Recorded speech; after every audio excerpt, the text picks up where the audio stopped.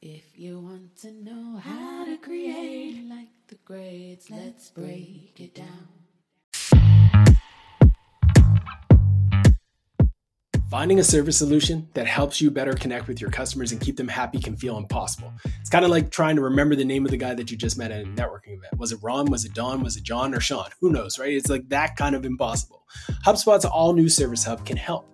Well, with the service solution part, at least. It brings service and success together in one powerful platform for the first time ever. With an AI-powered help desk and an AI chatbot that helps handle frontline tickets fast. Plus, it comes with a customer success workspace that helps your reps anticipate customers' needs. And a full 360 view of every customer so you can go to market and your go-to-market team can have a pulse on the accounts before you try to upsell or cross-sell. Also, you can scale, support, drive retention, and revenue. And you know what that means. Better service, happier customers at every single stage of the journey. Visit HubSpot.com/service to do more with your customers today.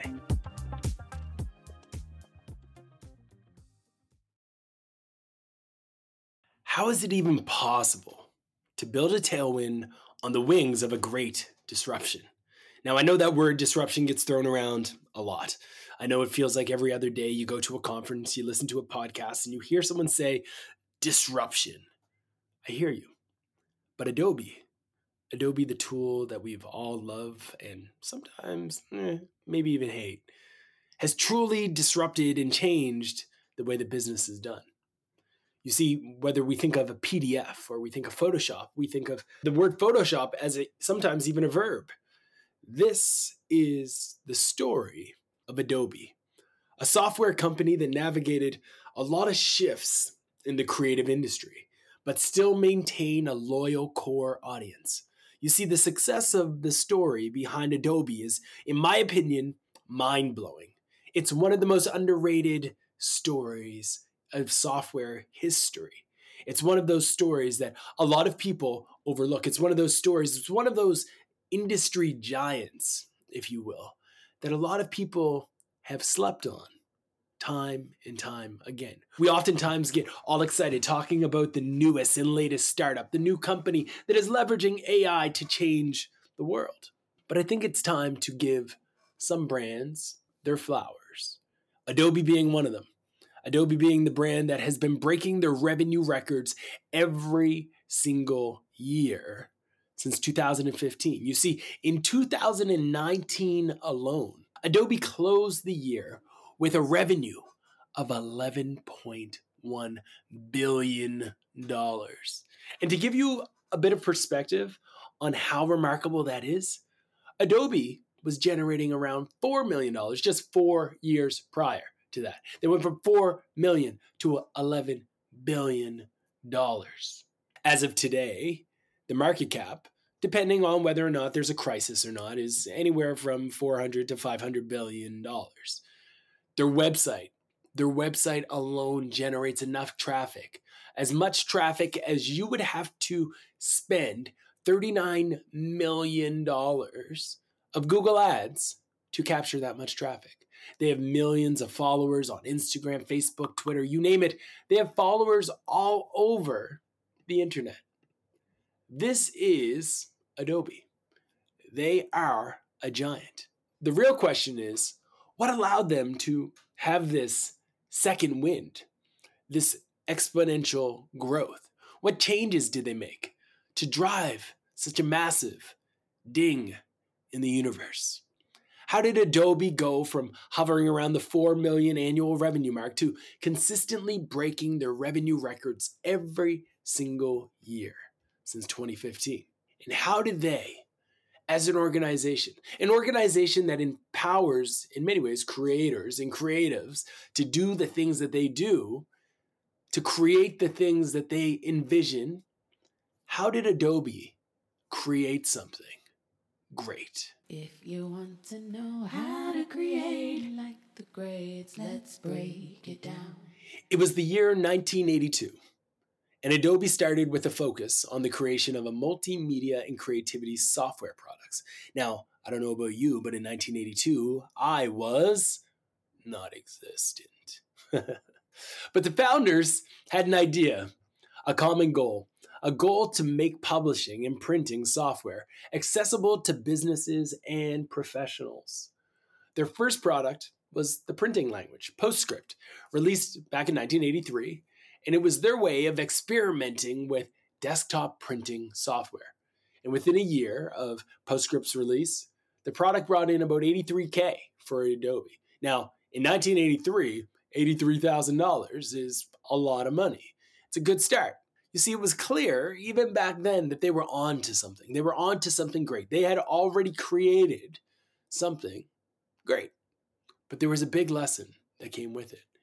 You see, this lesson would ultimately determine their next process, their next product, their next big move, so to speak. After the release of PostScript, Adobe realized that there were bigger, more important markets that existed, especially for the professional desktop application, something that would allow users to manipulate things visually rather than with code. So their next product followed this realization. Adobe started to create products that made it easy to edit images right on a computer screen. Make it as easy as writing on paper. They started to appeal to a broad base of design-minded users with different applications, some of which are still used today. Tools like Illustrator and Photoshop being some of their most popular and highly sought-after tools of all time. I can remember being a young kid, early days of high school, trying to learn how to do Illustrator, how to use Photoshop.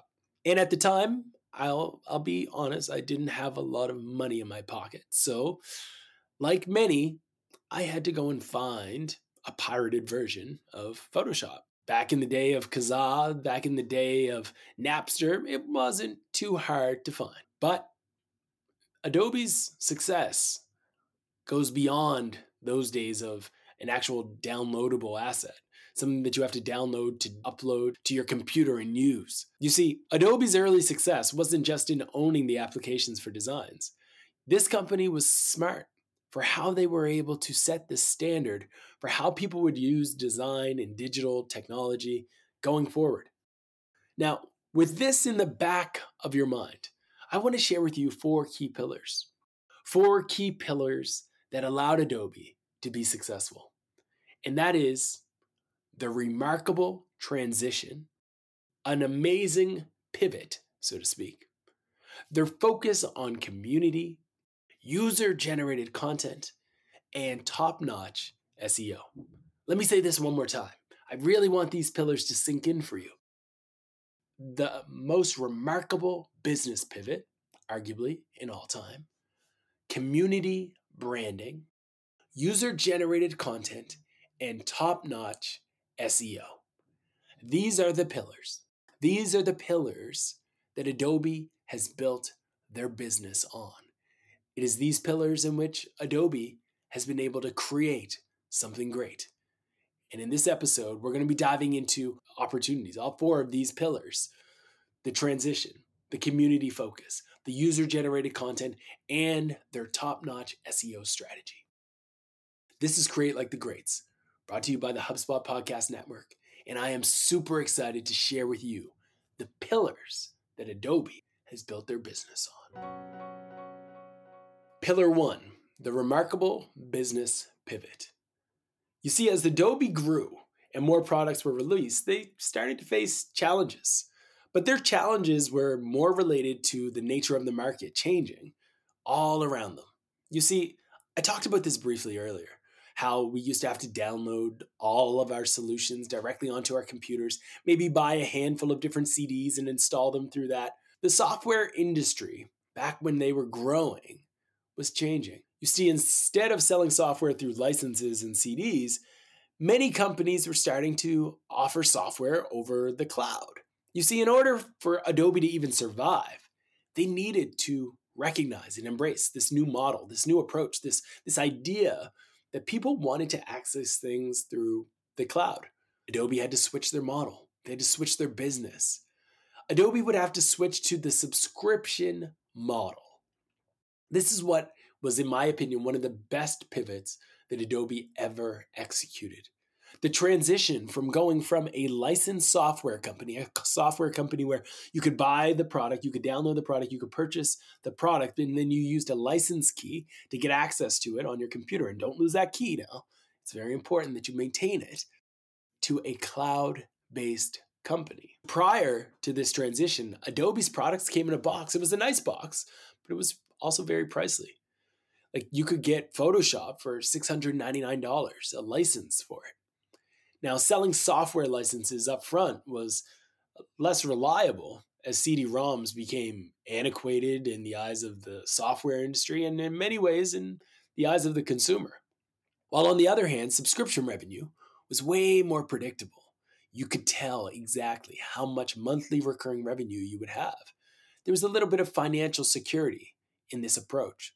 So building for the cloud, building an entire suite of products that they eventually would call the Creative Suite for the cloud was a big deal. And Adobe didn't hesitate to jump on it.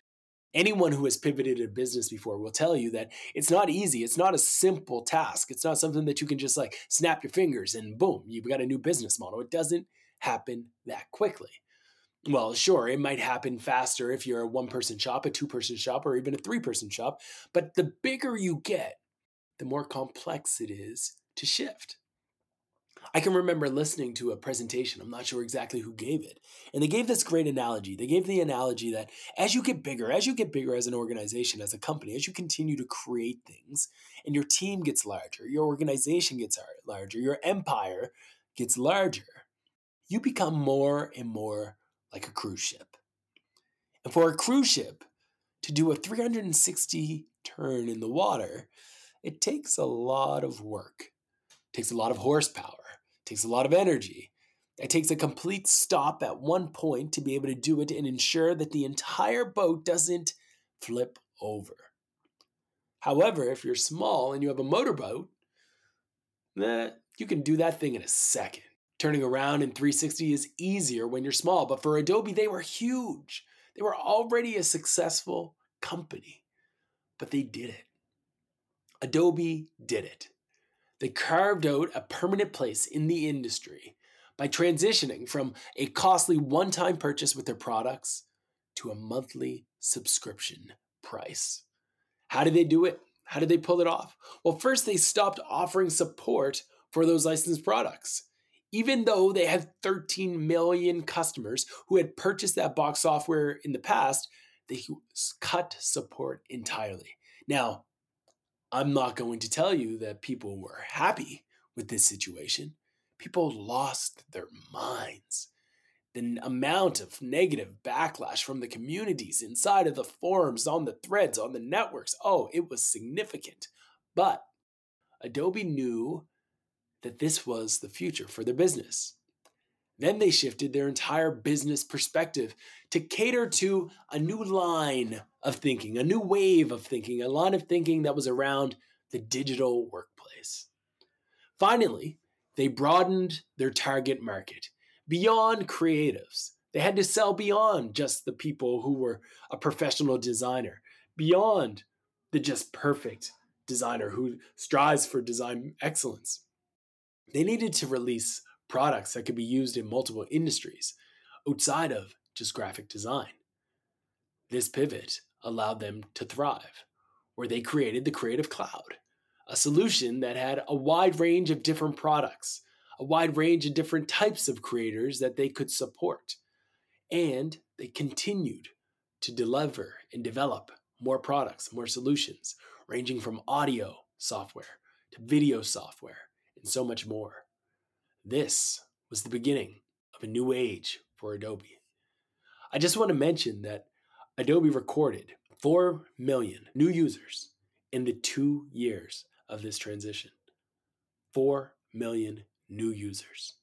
The revenue dropped from 2011 through 2014 as the upfront earnings from box software ended, but eventually the recurring revenue model caught up. It began to yield profits above and beyond all expectations. You see, by 2024, it's expected that the Creative Cloud is going to have over 20 million subscribers. This should tell us something. This should tell us that the expectation around Adobe and the work that they've done is going to pay off. And I believe that their constant commitment to change, their constant commitment to investing in these types of solutions and moving down this path should be a lesson for all of us. We as creators, as entrepreneurs, as marketers, as business owners, we oftentimes romanticize the past. We romanticize the things that we did in the past to get where we are today. And while today may be considered the dreams and only our imaginations could picture us getting to this point in our career and our life, sometimes you have to think about where you want to go next. You have to think about what the future holds for you, your business, your industry, your own goals and your own ambitions. And sometimes it requires significant changes. Changes that in the short term might feel uncomfortable. Changes that in the short term might feel like they're a little bit irrational, even. To many, removing the idea of selling boxes of software was an irrational decision. It was a poor decision. It was a decision that didn't consider the implications of everybody else. But it was a decision that Adobe made. And it was a decision that they held their hat onto. And it was a decision that ultimately gave them the ability to create a multi-billion-dollar company. A company with a market cap of hundreds of billions of dollars, because their team knew that they had to make a choice. They had to make a choice to hold on, like some companies do, to the way things were, or to embrace the future, embrace what's to come. So as you think about your own plans, your own goals and ambitions for the years to come, I encourage you to ask about whether or not this is going to have a positive impact in the long term. It might have a short-term downside, but long-term, could this be something that could fundamentally change your life, your trajectory, your career? And don't just think in a 12-month window. Think 5, 10 years out from now.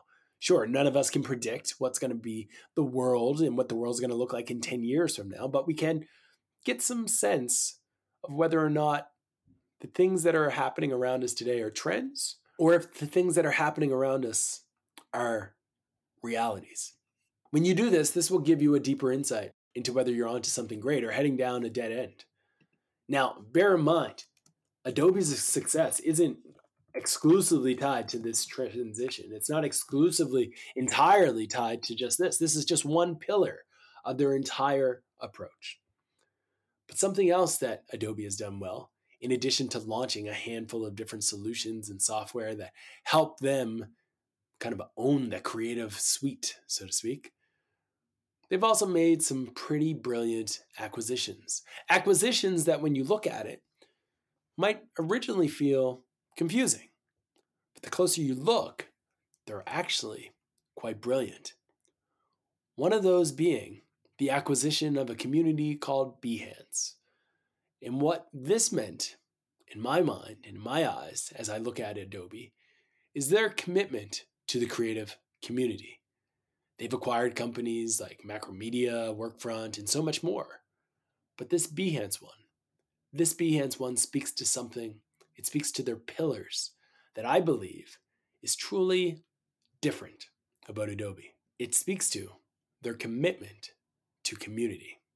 Now, some of you might be thinking, whoa. Those are some of the various acquisitions that Adobe has made. It's not the only one.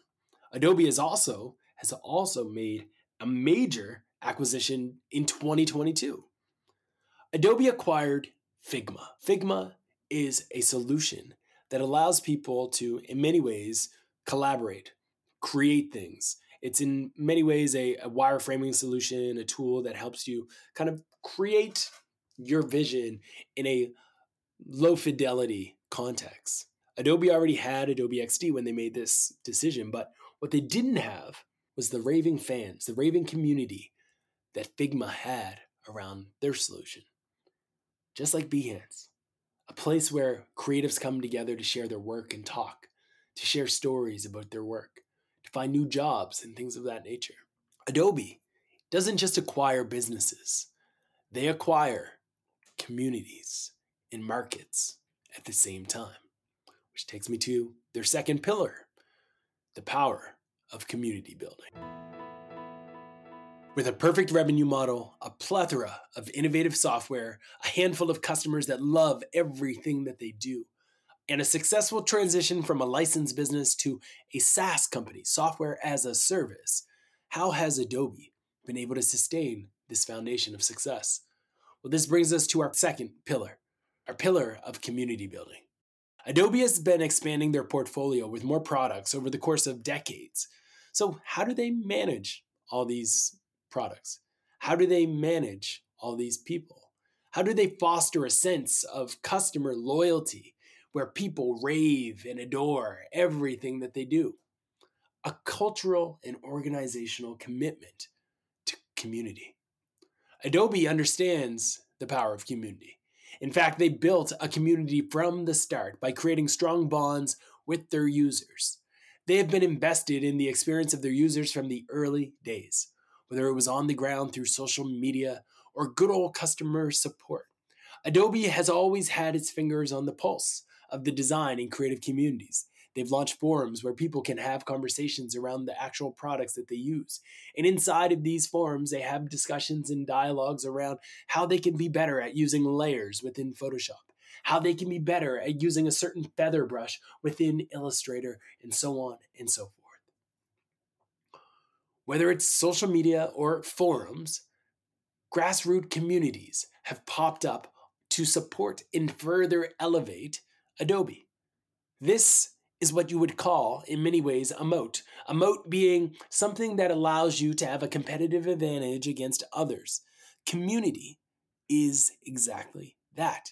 If people love you, they adore you, they treat you as a brand, as something that they helped create, you have a community. In fact, the people take ownership of the brand and they then in turn create sub-communities that you might not even know exist. I can think about my early days of starting to learn how to use Photoshop and Illustrator.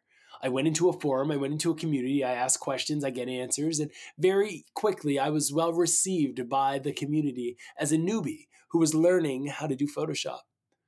But that lesson in community taught me so much. Right now, as you listen to this, you can go on Facebook or a wide range of different channels and you will find communities, pockets of people dedicated to talking about various Adobe tools. On Facebook, there's a Facebook group called How to Use Photoshop. And inside of that group, you would be surprised to know that there are 160,000 members. Also, there are groups for people who just like to talk about Photoshop. Some people just use Photoshop to troll and create memes and hilarious visuals and graphics. We all have seen these things show up on the top of Reddit. We've seen them trend on Twitter. We have seen this content time and time again. And there are community groups on a wide range of different channels talking about how they do what they do using Adobe's tools. Now, recognizing these various passionate communities, Adobe decided that they too needed to create a place to facilitate this dialogue. They didn't want all the dialogues to be happening on other people's platforms where people could get rich on the back of Adobe's brand. So they decided to create a section on their site where people can log in. They can log in and discuss everything from Photoshop to Illustrator. They can discuss Adobe XD. They can discuss everything and anything that they want, as long as it's associated somewhat with creative and their products. In these communities, you're going to find a ton of questions. People asking questions about how to use features, how people were able to achieve a certain design or aesthetic with their tools. Basically, it's an interactive place where community members come together and add value to each other by having dialogue, having discussions. From helping each other understand how to use a certain filter to working on prototyping challenges where they challenge each other to see who can create the coolest prototype with a certain goal and objective. There is so much happening inside of these communities. This community sense is something that all of us can learn from. It's huge. There's an engaged mix of both users and employees going into this community and having dialogue, supporting each other. But here is the icing on the cake. This is where you go and you're able to really delineate the amateurs from the professionals. And Adobe is able to solidify themselves as truly a professional in community building because they understood and understand the impact of status and gamification. When I talk about status, I'm talking about the fact that we all like to play status games. Whether we like it or not, whether or not we will say it vocally, we all have a bit of an ego. We want to be celebrated. We want to be recognized. We want to be said, you are smart, you are valued, you are intelligent. So Adobe taps into this. They tap into this by leveraging our egos through things like badges. The second thing that they leverage is the importance of fun, gamification. This is something that has been a buzzword in the marketing and community for quite some time, but they are, as I said, a professional at understanding the importance of having excellent execution. Adobe created badges. These badges are able to be received and earned by your contribution to the community. The more you do in the community, the more you contribute value to the people in the community, the more you encourage people, the more you celebrate people, the more that you add value to people, the more badges you will receive. How does this make these users feel? It makes them feel valued. And by feeling valued, it makes them advocates for Adobe products, advocates for Adobe's community. And if they're advocates, do you think they're going to churn? No, of course not. They're bought in. They have all these badges. Of course, they're going to be easier to retain, and they're also going to be easier to upsell. You see, online forums and communities can act as a very self-support place for driving retention. But they're not just a supportive arm in the sense that they help your sales team ensure that they're meeting their quota or your customer success people meet their quota. They can also reduce the amount of time that your customer success or customer support people are spending holding hands and instructing people to solve problems. Online forums and communities can be a self-service support arm for your business. A customer-driven support group can do wonders for your business because it boosts your relationship with the customers, but on the other hand, it gives you an extension of your customer support team. If I'm having a problem with the software solution, I can put up a post in a community and know with confidence that I'm going to receive an answer from somebody passionate about the product, somebody who used the product, and maybe even somebody who's not even on the payroll of the product. That feels good. You see, I was so curious about these communities and how they play a role in Adobe's success that I needed to dive a little bit deeper. And here's what I found. The forum itself, the place in which Adobe users and customers spend time every single month, generates 15 million visits. 15 million visits. Let's say half of those people are actually real. Let's say half of them visit multiple times. We're talking about a significant amount of people visiting the Adobe site every single day. And that is the power of community. They have arguably 7.5 million people visiting their site, consuming their content, interacting with each other on a monthly basis. And it's an estimated average that more than 4 minutes is spent when they are there. That's a lot of time. That is a ton of time. Now, what's the key takeaway from this? Why does this matter? What's the point of all of this? How can I learn from Adobe? They're a giant. You can learn a lot. Adobe spends so much time with their users who now feel included that they become brand advocates. When brand advocates and community members feel connected to you, your story, your community, they're more likely to stick around. They're more likely to work with you and pay for your business. Adobe understands that. They understand that a simple support ticket can turn into a conversation and that a conversation can create a lasting relationship. If you've made it this far into the podcast, I want to take a second to do something for you. I want to take a second to say thank you to you, a part of my community. I want to thank you for listening. I want to thank you for tuning in, because if it wasn't for you, Create Like the Greats would not be a thing. So thank you. Thank you for listening. And if you ever have questions, by all means, feel free to reach out to me directly, whether it's on LinkedIn, Twitter, Instagram, Facebook. I'm on all of the various platforms. I would truly love to hear from you. And if you enjoyed this episode or any other episode for that member as a part of this community, please give us a review. 5 stars if preferred, of course. But that is what I would love to get from you. Now, back to Adobe. If you're aspiring to reach Adobe's level of success, this is where it starts. It starts with community. It starts with the people that you surround yourself with. So I would advise you to think about setting up that group, creating a Facebook group, a Discord channel, whatever it may be for your brand, your organization. Could even be a Slack group where your audience can get in touch with you directly and your audience, your customers, can start to support one another. You'll be connecting customers within your business to each other. You'll be building an advocates. You'll be building brand advocates and an arsenal of them at that. Now, you do have to be active in this group. You can't just create the group and call it a day and walk away. This is something that's going to be a commitment. This is something that you're actually going to have to invest time and energy into managing. And I say this because a group, a community, is kind of like a bank. It's easy to get caught up in this idea of setting up a bank account. It's easy to get caught up in this idea of setting up a group and then walking in the bank and saying, give me all the money. But if you don't put money in, you can't get anything out. And a group works the exact same way. You can't just create a group and invite people to it and expect to be able to extract value. No, you need to add value to the community first. And after you've added value to the community, you can begin to make requests. You can begin to make withdrawals, just like in a bank. Answer people's questions.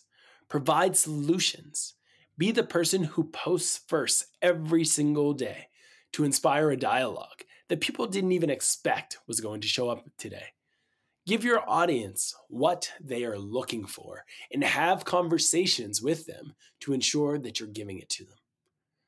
As an example, if you have suggestions on companies and organizations or creators that you would like to have covered on Create Like the Greats, send me an email. ross@foundationinc.co. I'd love to hear from you. Interestingly, it's not just about connecting with people and answering their questions when you take part in these groups. That's not it. You have to have ideas that are truly going to make the lives of these people better. Now, before we jump into the third pillar of Adobe success, I want to give you a quick recap, a quick summary, so to speak. So pull out your pencil and pen or hit the bookmark button, whatever it may be that you're using to keep track of all of the ideas. I want you to have these few takeaways. First, remember, having a great community can create loyalists within your groups. If you can build a brand community, it establishes social proof and stronger networks. The fact that people are a part of your community and your forum demonstrates that you are trusted, and that is a huge thing. Communities can also offer you self-service customer support. That is a major win. You can also unlock amazing insights from hosting your own community. You can listen more closely to the pains, the problems, the struggles, the issues that they're facing on a day-to-day basis, and then use that to find solutions that solve them. By creating a community, your customers can be more effective, more efficient at using your product. And finally, that relationship, the relationship between brand and people, creators and users, creators and fans, builders and customers, becomes greater and greater with every single post.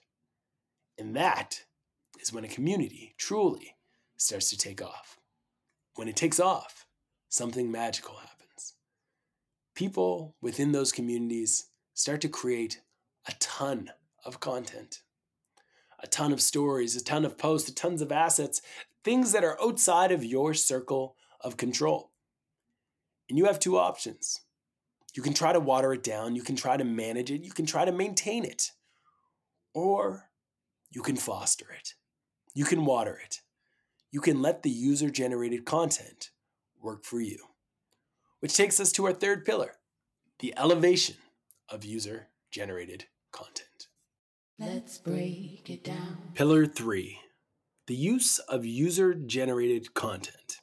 Now, the third pillar of Adobe success is user-generated content. I know you've probably heard this term hundreds of thousands of times, but just to make sure that we're all on the same page, I want to reiterate it one more time. How do we define user-generated content? What are some examples of it and why is it important? Well, you see, user-generated content is anything that is developed, created by the users of your product, your brand. The content is usually unpaid and it can appear in a wide range of different formats.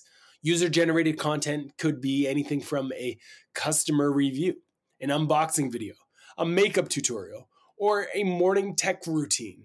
It could literally be anything that a user is doing with your product. As long as they're recording it, as long as they're recording or creating something using your product, it's essentially user-generated content.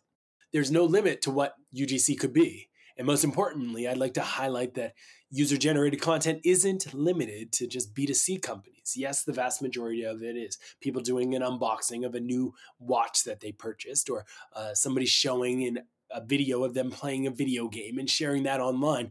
That is all user-generated content, but it's not the only type. Most B2B companies do find it difficult to navigate UGC, user-generated content, but that doesn't mean that they should give up. Adobe didn't. Adobe didn't give up. Adobe embraced it, owned it, and celebrated it. And they are still doing it today very successfully. You see, 79% of people say that UGC has a high impact in their purchasing decisions. Only about 13% will say the same about a brand and what they do, what they say. Yet, over the years, we see constantly people and brands, companies invest time and time again in finding the right story for their brand to tell, not thinking about the story that other users are telling. So yes, there is an impact here. There is an impact here that can truly impact the bottom line of your business. But you have to ensure that you understand both your product, your brand, what it has to offer, and what people say behind your back. In Adobe's case, they have tools that empower and enable creatives to create amazing things. It's pretty simple to create user-generated content when you have some of the most creative minds in the world using your tools every single day to design and bring to life some of the most beautiful Instagram-worthy visuals, artistic perspectives, and views in the world. It makes it somewhat of an unfair advantage, so to speak, when it comes to UGC. Now, if somebody is using Adobe Photoshop to create a beautiful graphic, that graphic is something that that user is going to be proud of. It's something that they're going to be happy about, and probably something that they're going to care deeply enough about that they're going to share it on their various channels. Now, if that person, that creator, shares it on Twitter, shares it on LinkedIn, and people start to comment, it's going to ultimately result in a simple thing. That content, a user-generated piece of content, to start to reach more people. And people start asking, how did you make that? And they might say, Adobe. You see, when that creator promotes that piece of content on their social media and it starts to catch attention of a brand like Adobe, this is where things get even more interesting. You see, Adobe oftentimes on social will reshare that content with their existing audience. Now, there are two things that happens out of this action. First, the customer, the creator, the designer, the person who put their hard sweat and tears into creating this beautiful, magnificent illustration, artistic expression of their life, feels happy because their work was shared with all of the followers that Adobe already has. Millions of people have now seen my work because Adobe reshared me on their Instagram, on their TikTok, on their LinkedIn, on all of these platforms. But it doesn't end there. My followers, and me being Adobe, the Adobe followers are now inspired to use Adobe because, wow, look at that work. I am feeling inspired by this visual. So now I'm going to open back up the solution, the tools, and I too am going to start to create. But beyond that, I'm going to start to understand that maybe something is possible that I didn't know before. So I'm going to learn about a little bit of a new feature, a new option, a new ability within Adobe's tools. All of this happens by them celebrating the user-generated content of some of their creators. But it doesn't end there. Not only do these people become inspired, not only do they start to feel good about the fact that they use Adobe, they start to feel like there's potential for them to also someday be retweeted.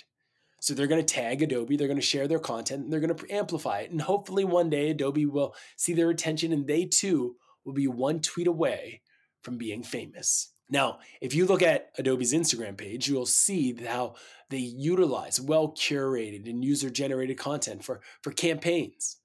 Campaigns that are not just for fun. They do campaigns that are around things that they believe their audience care about. They have a hashtag like Adobe Perspective, where they source and repost content from creators who have used Adobe products to create stunning photographs. And if you ask me, it's pretty impressive because the hashtag itself actually includes their own brand name. And that's rare. It's rare to see a brand successfully do this, but they've done it. It gives them the opportunity to have engagement and interaction with their followers, enhance that relationship with their millions of users. Adobe might be pulling this off like it's no big deal, but it's not to say that it's going to be a walk in the park. It's not going to be easy. B2B brands that are looking to embrace UGC need to think strategically, need to understand that their situation is going to be different. So first, you have to understand, is UGC right for you? Clearly understand, what is the purpose of this effort? Ask yourself, is there already UGC content being created about our business and our brand? Do a quick search right now on social to see, are people talking about you? Are people sharing screenshots of any type of experience within your product, in your tool, in your solution? Or is your product simply not meant to be shared and talked about? That's okay too. UGC is not going to serve everyone. But if you have identified that, yes, there is a possibility here where there's organically already being people talking about your product on social, then maybe you should ask yourself, how can I define a goal from this effort? More followers, more sales, more leads, more engagement? What is it that we can accomplish together? And then from there, define who it is that is sharing your product. What makes them want to amplify your product? Why are they sharing UGC associated with what you've developed? Understand them, learn about them, and tap into any insights that might give you a glimpse into the real motivations behind why they're sharing it. And then finally, promote it, amplify it. If you've identified the fact that, yes, people care enough to share your product, now is the time to amplify them, to celebrate them as well. Generally, the key lesson here is that you just don't treat your customers like data points. Celebrate them, share their work, empower them, give them the ability to feel good about using your product. When this is done correctly and effectively, it can leverage amazing results. It can leave you with amazing results for your brand.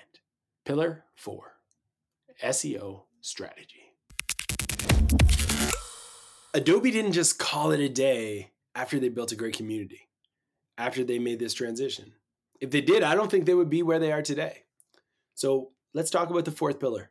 The fourth pillar being one of the most important, one of those pillars that, again, is very, very important for any organization looking to thrive in today's world, a pillar around SEO, search engine optimization. And if you are intrigued about the idea of SEO, I would encourage you to go back to episode 1, where we talk about Masterclass and how they were able to build an SEO empire, because Adobe has followed it very well to kind of learn a thing or two from them. Arguably, the team at Adobe could be hosting a masterclass on SEO. Like most people, I first heard of Adobe because of Photoshop. It's so popular in terms of that phrase, Photoshop, that it has in many ways just become a verb. You probably heard the phrase Photoshop this or something similar at some point in your career or in your life. Oh, that picture is Photoshopped. This phrase has become popular parlance used by young and old alike, designers and non-designers alike. In fact, the word Photoshop has become added to the Merriam-Webster dictionary to describe the act of altering and manipulating an image. That's wild, right? Now wait until I tell you how much search volume the word has generated since the release of the software. Now, Adobe didn't just call it a day and say, we're done. We built a great community. We made a great transition from licensing to SaaS, and we can put our feet up and call it quits. If they did, I truly don't think that they would have grown the much they have over the years. So what's next on Adobe's playbook? It's the fourth pillar.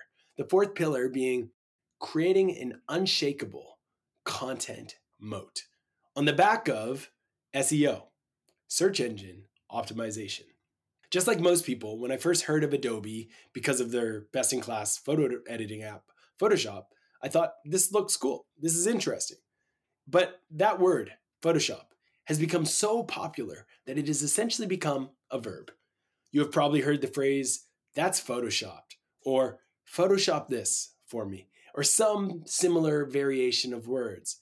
The word Photoshop has become a popular phrase by youth, young and old alike, designers and non-designers. In fact, the word Photoshop has actually been added to the Merriam-Webster dictionary to describe the act of altering or manipulating an image. That's fascinating, right?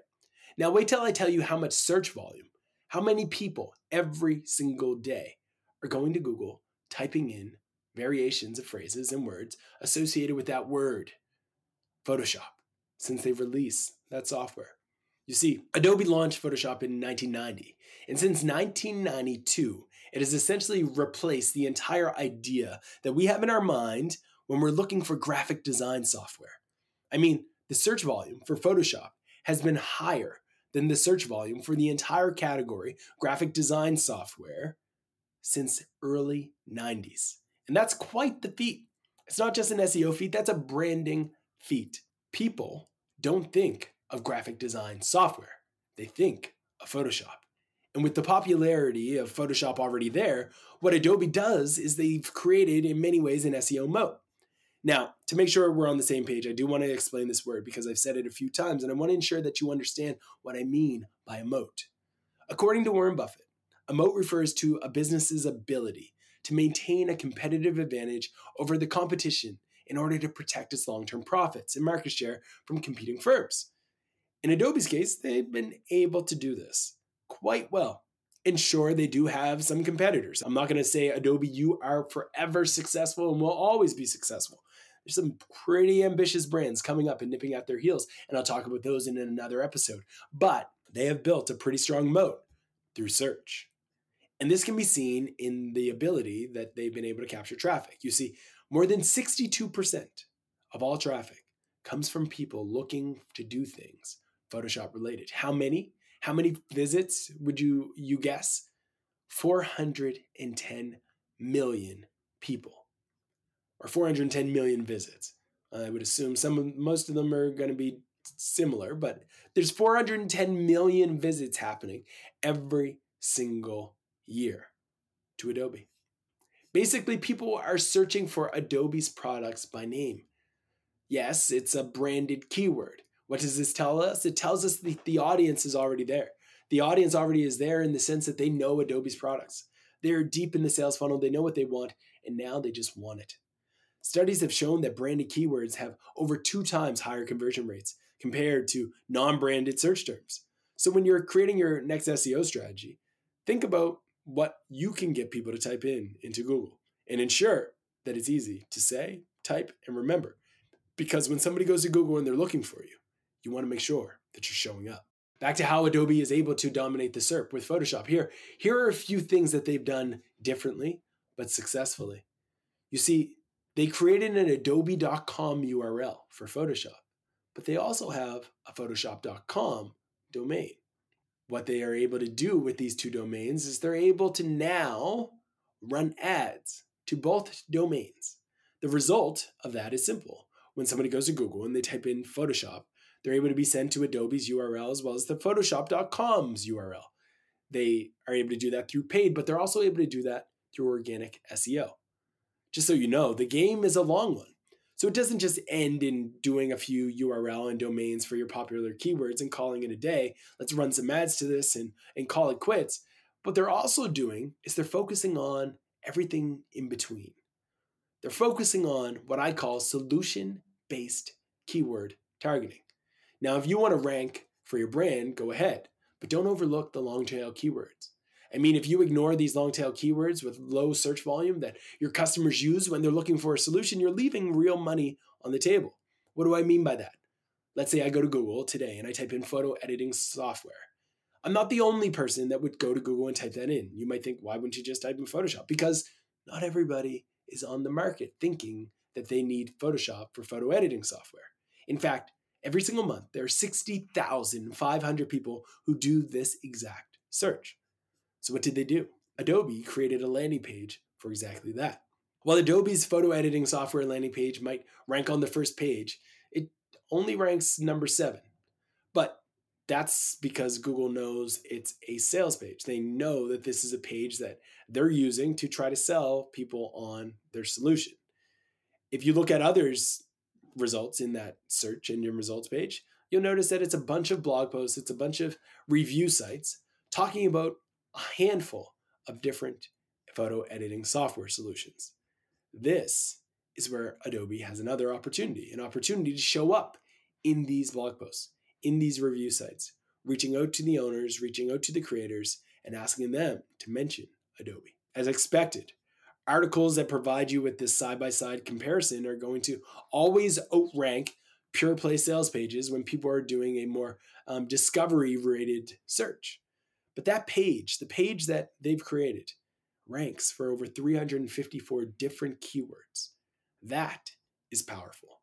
Now, another way that Adobe is dominating SEO is that Adobe realizes something that not a lot of us do, and that is that Google and YouTube are in cahoots, and for good reason. Google spent a lot of money buying YouTube. So much money that they need to ensure that YouTube is a success. And YouTube has become a success, so much so that it is the second most popular search engine in the world. YouTube is undeniable when it comes to SEO. YouTube videos are now showing up directly in Google search results. So optimizing your video content for search is a smart thing, and Adobe doesn't sleep on it, especially when it comes to influencing their buyers and community at large. The Adobe Creative Cloud YouTube channel has 960-some thousand followers, and their videos have generated over 180 million views. This tells you one thing, that Adobe gets YouTube, and YouTubers get Adobe. By the way, people come to YouTube to learn a lot of different things. They go to YouTube to learn how to do a double exposure effect in Photoshop, how to make a minimum vector portrait in Adobe Video, or how to apply a realistic tattoo in Photoshop. These are things that not only do people look for, these are things that Adobe has created videos about. Each of these videos are under a minute long and they have 600,000 views at a minimum.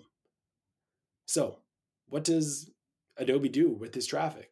They ensure that the description references the products that were used. They use this platform to educate their customers and at the same time rank in the SERP. Of course, Adobe goes above and beyond to ensure that they check all of the YouTube SEO boxes. They put in the effort to create a captivating thumbnail. They make sure that the thumbnail is engaging, entertaining, and educational in nature, and that it's more likely to be clicked than something that's a little bit more basic. But the second thing they do is they optimize that video description. Along with your video title, you want to make sure that the tags are up to date with the keywords that are relevant to your video.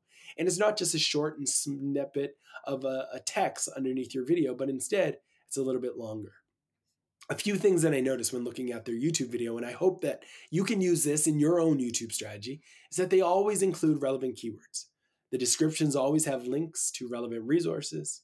Their descriptions provide value on their own in the sense that they are educational, and they provide you with tactical insights that you can do based off of the written word. The word count is typically more than 200 words, and they always typically include a downloadable file, something that would allow their users to download something and that they would be able to kind of find value in. It just makes it even more valuable. This is the fourth pillar of Adobe's branding and content marketing success. This is the way that Adobe has been able to create something great. It all started many, many years ago, back in 1982 when Adobe first got started. And you fast forward to now and they have a market cap of over 500 billion. But the principles of their business are pretty simple. They embraced a remarkable transition and business pivot. They double down on the value of community. They invest and empower their users to create content. And they recognize, embrace, and invest in SEO, not just in Google, but also in YouTube. There's absolutely no doubt that Adobe's success story has been a journey of transformation. They've seen different eras in software, and they are doing what they can to be successful in this new one. Of course, we all know that the world of SaaS is moving fast. We know that cloud is moving fast. We know that creative is moving fast. Just today, I was playing with an AI tool, and I asked the AI tool to design for me a visual. I wanted it to create a visual in which Wonder Woman took inspiration and was recasted as Halle Berry. And within seconds, it gave me a beautiful Wonder Woman that looked like Halle Berry. As technology changes, as things move, as competitors start to heat up, you have to recognize that if you snooze, you lose. And Adobe recognizes that they need to continue to innovate. Yes, they were able to pivot on the back of going from licenses to software quite well. But as the cloud becomes a place where design can be done directly in the browser, as AIs are starting to shake up the way creative is done in general, we have to ask ourselves, has this moat that they've invested in, will this moat that they've invested in be enough? So far, they're doing a great job. But more than anything, a key differentiator for them has been their lasting power. They've never been in it for a quick sale, a quick win. They're striving for something bigger. They're striving to own the entire creative industry. And that can be seen in all of the things that they do. They have created something great. They have created something that will last. You can strive to create a marketing engine that gets you on the front page of TechCrunch, or you can strive to create an engine, a community that's going to live beyond your tenure. Most of us choose the former, but the greats will choose the latter. To wrap up, I want you to retain a few simple ideas.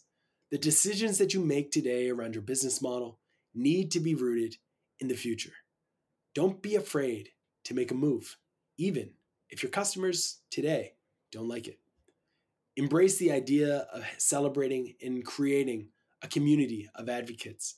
Build good relationships with your fans, your users, your customers, and it will allow you to differentiate with your competitors. Unlock opportunities to think about UGC. Is there an opportunity for you? And if it is, don't sleep on it. And finally, you can dominate the SERPs. If you leverage both web SEO and YouTube SEO, and you create content that is worth reading, I'm confident that you will be able to create something great. If you're hearing this message, that means that you've listened to the entire episode. And for that, I want to thank you. I want to thank you from the bottom of my heart. You went with me on a journey from 1982 all the way through to today to learn about how Adobe and Photoshop was able to become what it is. If you're running a SaaS company, a B2B company, or any other company, I hope you found value in this episode. I hope you learned something that you can apply to your business. And I hope that this episode will inspire you to create something great. I'll see you next week for a new episode on the same show, on the same podcast networks. Thank you so much. Don't hesitate to hit that follow button or subscribe. And I will see you next time.